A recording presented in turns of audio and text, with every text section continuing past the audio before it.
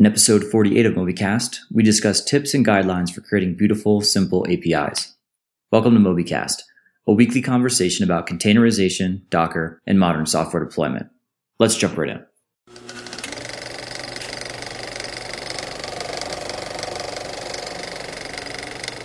Welcome, Chris. It's another episode of MobyCast. Hey, John. Good to be back. Yeah, good to have you. And Rich, unfortunately, is gone today. He's closer to me than usual. He's at a conference or something in Beaver Creek, which is just down the road here instead of 3 hours away in Denver. We miss conference. Yeah, it's a ski trip. It is a ski trip with a couple hours of mastermind planning or something every night. Since he's not here, we can say that. Maybe just 1 hour. So yeah, today we're going to talk about RESTful APIs. We're going to talk specifically about microservice RESTful APIs, and we're going to give some tips and guidelines for creating beautiful, simple APIs.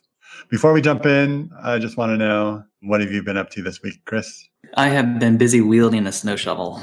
So here in Seattle, we don't get snow often. And when we do, though, it's definitely an event. So a few days back, we got dumped on with about 6 to 8 inches of snow, and it's very cold down into the mid-teens at night. And at Seattleites, we just don't know what to do. We're stymied by this, and there's no end in sight. So looking at another snowstorm tomorrow, and it looks like the weather's gonna be like this for about 2 weeks. So I'm just like, what is going on February? Because this is not supposed to happen. It's snow shovels all the way down. We have snow here too. Just yesterday, I had a conversation with my neighbor about how angry he was that the plow keeps plowing his cars in on the side of the street. And I told my wife about it when she got home from work, and she said, I had the same conversation with him. He was so mad. Yeah, that's it. I mean, what are you going to do though, right? Like you got to plow the streets, and where's the snow going to go, right? Right. All right, so let's jump into talking about these microservice RESTful APIs. Yeah, why don't we just start out by doing our usual thing? Let's define it. What do we have? What's REST? Sure, yeah. So REST is an acronym, stands for Representational State Transfer, which is definitely a mouthful, and it comes from a paper, a dissertation done by Roy Fielding, computer science candidate. I think, obviously working on probably a PhD and whatnot, back in 2000, wrote this paper about, what are the architectural styles and design for network-based software architectures? And so a big chunk of this was devoted to this concept of representational state transfer, which essentially is the concept is you have resources and collections of resources. You can apply operations on them and get back results. And everything that you need is kind of encompassed in those paths and whatnot. So it turns out that something like HTTP is perfectly suited for this. And so in a way, we had REST. REST was kind of like a description of just how things worked in the web world. So you had collections of resources, and resources being basically websites and the pages that belong to them. And you could do operations on those pages, right? So a very simple example is the browser being a client of a REST API, in that you're telling it to go to some beginning location via URL. That URL then that request gets sent over to a web server to say, give me back this particular page. The page comes back with all its data, and included in that page are a bunch of links to other things that users can do, right? So when you click on it in your browser, then your browser knows, oh, now I'm going to go fetch this particular resource for this particular collection. So I think there's a subtlety that you're getting at that didn't really dawn on me until it might have been 5 or 10 years ago, but like it was reading the HTTP specification and sort of realizing what was going on in the minds of the people that wrote it, and how they were thinking of web pages as these abstract things that are on servers that you can go get, or you can go change them, or you can go make a new one. And I was like, oh, that's not really how I had thought about all of this before. And once I realized that, I was like, it's just was sort of an epiphany for me, like that they had imagined these web pages or these web objects sort of living somewhere and needing to be updated and deleted and gotten and listed and things like that. Mm-hmm. So I think that's kind of the nuance you were hitting on, is that web pages or web objects or web resources were the original, now we think of REST resources as these things you might have in a database or a data store, but originally they were things that the HTTP folks thought of as living in a web server. Yeah, absolutely. And that's it. Like, when this paper came out in 2000, it was just kind of like codifying the idea and maybe, extending it a bit, but we already had REST, right? Mm-hmm. The web was REST, and we had clients, they were called browsers. We had the servers, they were web servers, but the API or the microservice, if you will, right? It just ended up being, it was serving web traffic, web pages was a particular application. It's a pretty easy jump to say, well, now my application is not a website, it's now a message board, right? And it's the same kind of things apply, right? I'm going and fetching messages, I'm creating new messages, I'm updating messages, I'm deleting messages, all the same kind of basic principles that, that you would have right with a website. So I think, that's definitely, that particular facet, that way of looking at this is that, the web really was, and it continues to be, right, the original RESTful application and RESTful API. And it's a very useful way of thinking about things, and very simple from an API standpoint, from an implementation standpoint, from how do I consume an API going forward for other apps. And that's why it's become so popular for microservices, because it is simple. It's something that, everyone understands and gets, and you don't have to reinvent the wheel. Like, the plumbing exists for all this stuff. Right. Yep. Beforehand, everyone was writing socket code and everyone was doing it differently.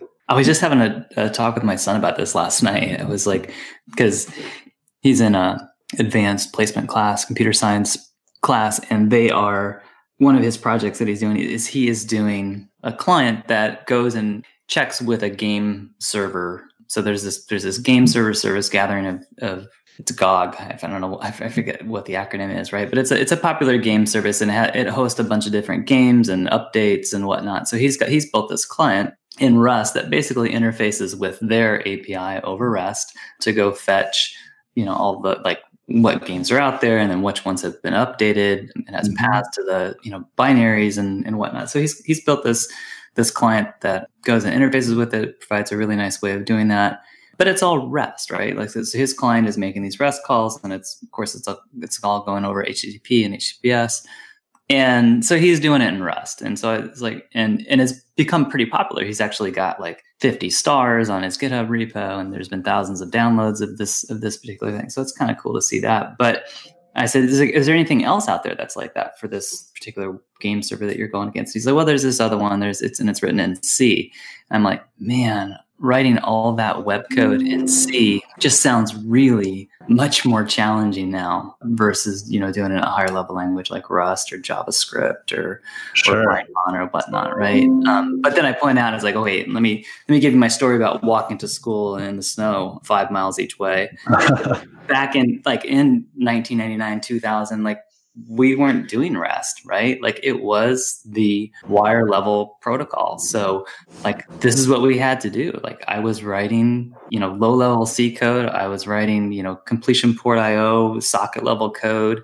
I was doing protocol buffers and packing bytes and doing byte, D word aligning.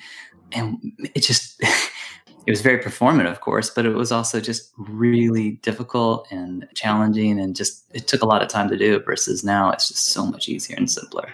Yeah. So thank goodness. Mm-hmm. Yes.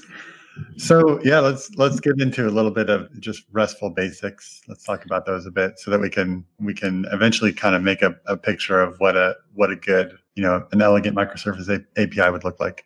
Sure. Yeah, and I think some of the high level just techniques here or principles is you're thinking of your system and your API as a collection of resources and individual resources within those collections, right? So these are nouns. So this is what's basically being served up by your API, being managed. So again, whether it be things like web pages or comments for a message board, or it's orders in an e-commerce site, it's files, videos, whatever it may be, right?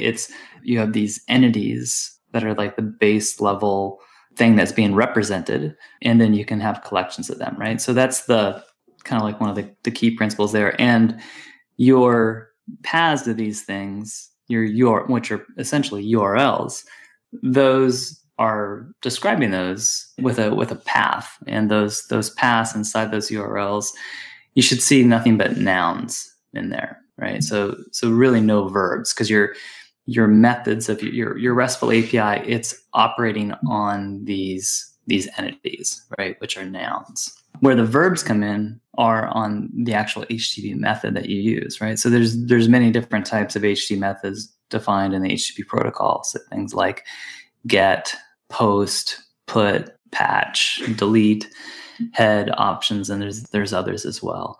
But typically with the RESTful API, we're going to use a core subset of those to do the kind of basic things you want to do. And normally, like with an API, you're talking about CRUD, right? So create, read, update, and delete. And those match nicely with these HTTP methods, right? So for reads, you're going to be doing an HTTP get, and that becomes your verb, if you will, on your URL.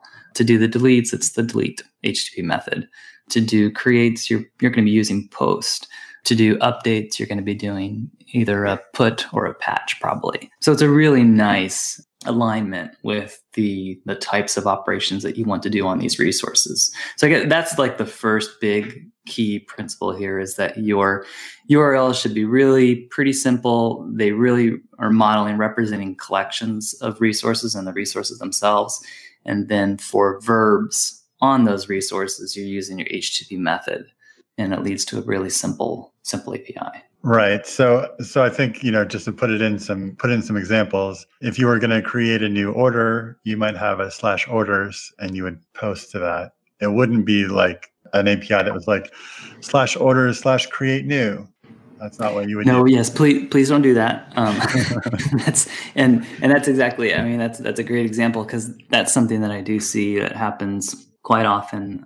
People making that kind of a mistake, and it complicates it. It's definitely non-standard, non-commit. It's not what people are expecting when they look at a RESTful API, right? So if it's if you're creating an order, absolutely, you're going to be posting to the orders collection, and that post says, I'm creating a new entity inside that particular collection of resources, and that will return me now a new order with its own ID that I could then reference individually inside that collection.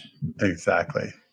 Cool. It looks like you wanted to talk a little bit more specifically about gets. Yeah. So I mean, so when you're talking about like these, your RESTful API and the types of operations that you can do against them, you do kind of run into these concepts of like, what are safe operations and what are idempotent operations?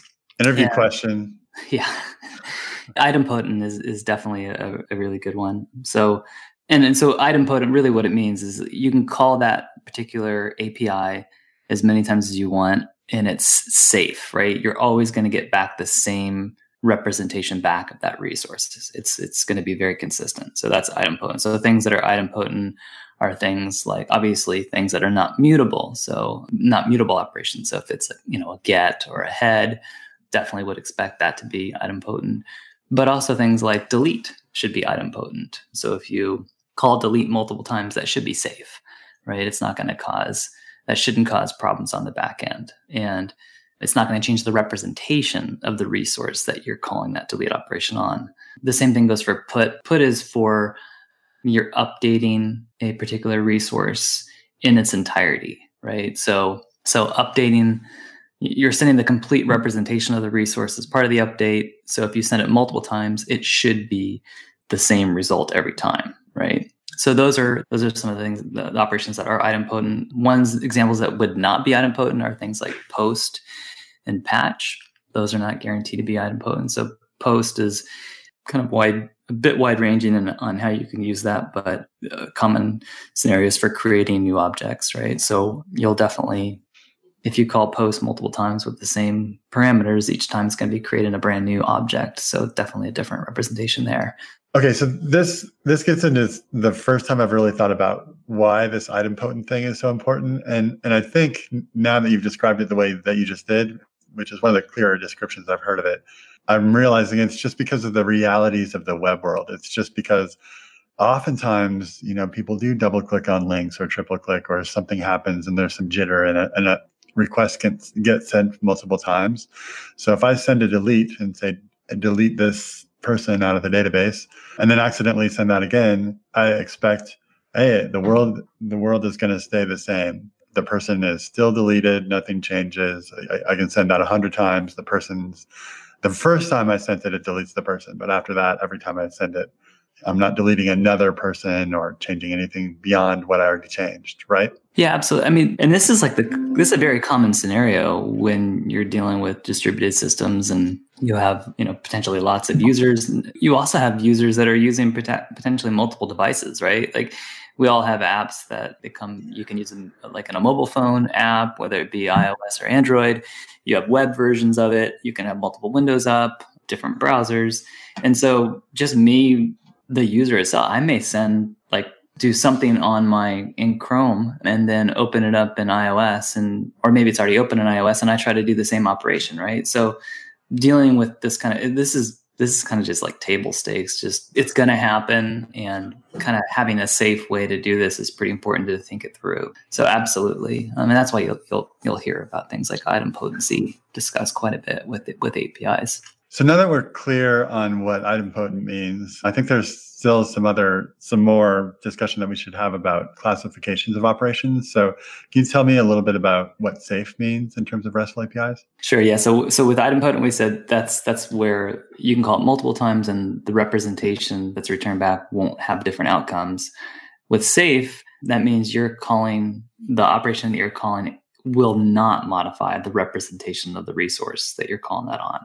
So essentially, this is a mutable operation, right? So examples of safe operations would be HTTP methods like get, head. Those are going to be your safe methods that no matter how many times you call that, the representation coming back is going to be the same and it's not going to change. And that kind of gives rise to kind of an important thing about cacheability, right? So that because this is all based upon HTTP, really RESTful APIs really leverage themselves well for things like caching. So, realizing your safe methods are definitely cacheable, that can lead to, API considerations. You also have sometimes where you don't want things to be cached, right? So it's like if it's something that could be changed on the back end by other entities, right? You're going to want to either set a directive like, hey, don't cache this, or maybe you're going to set an expiration on it.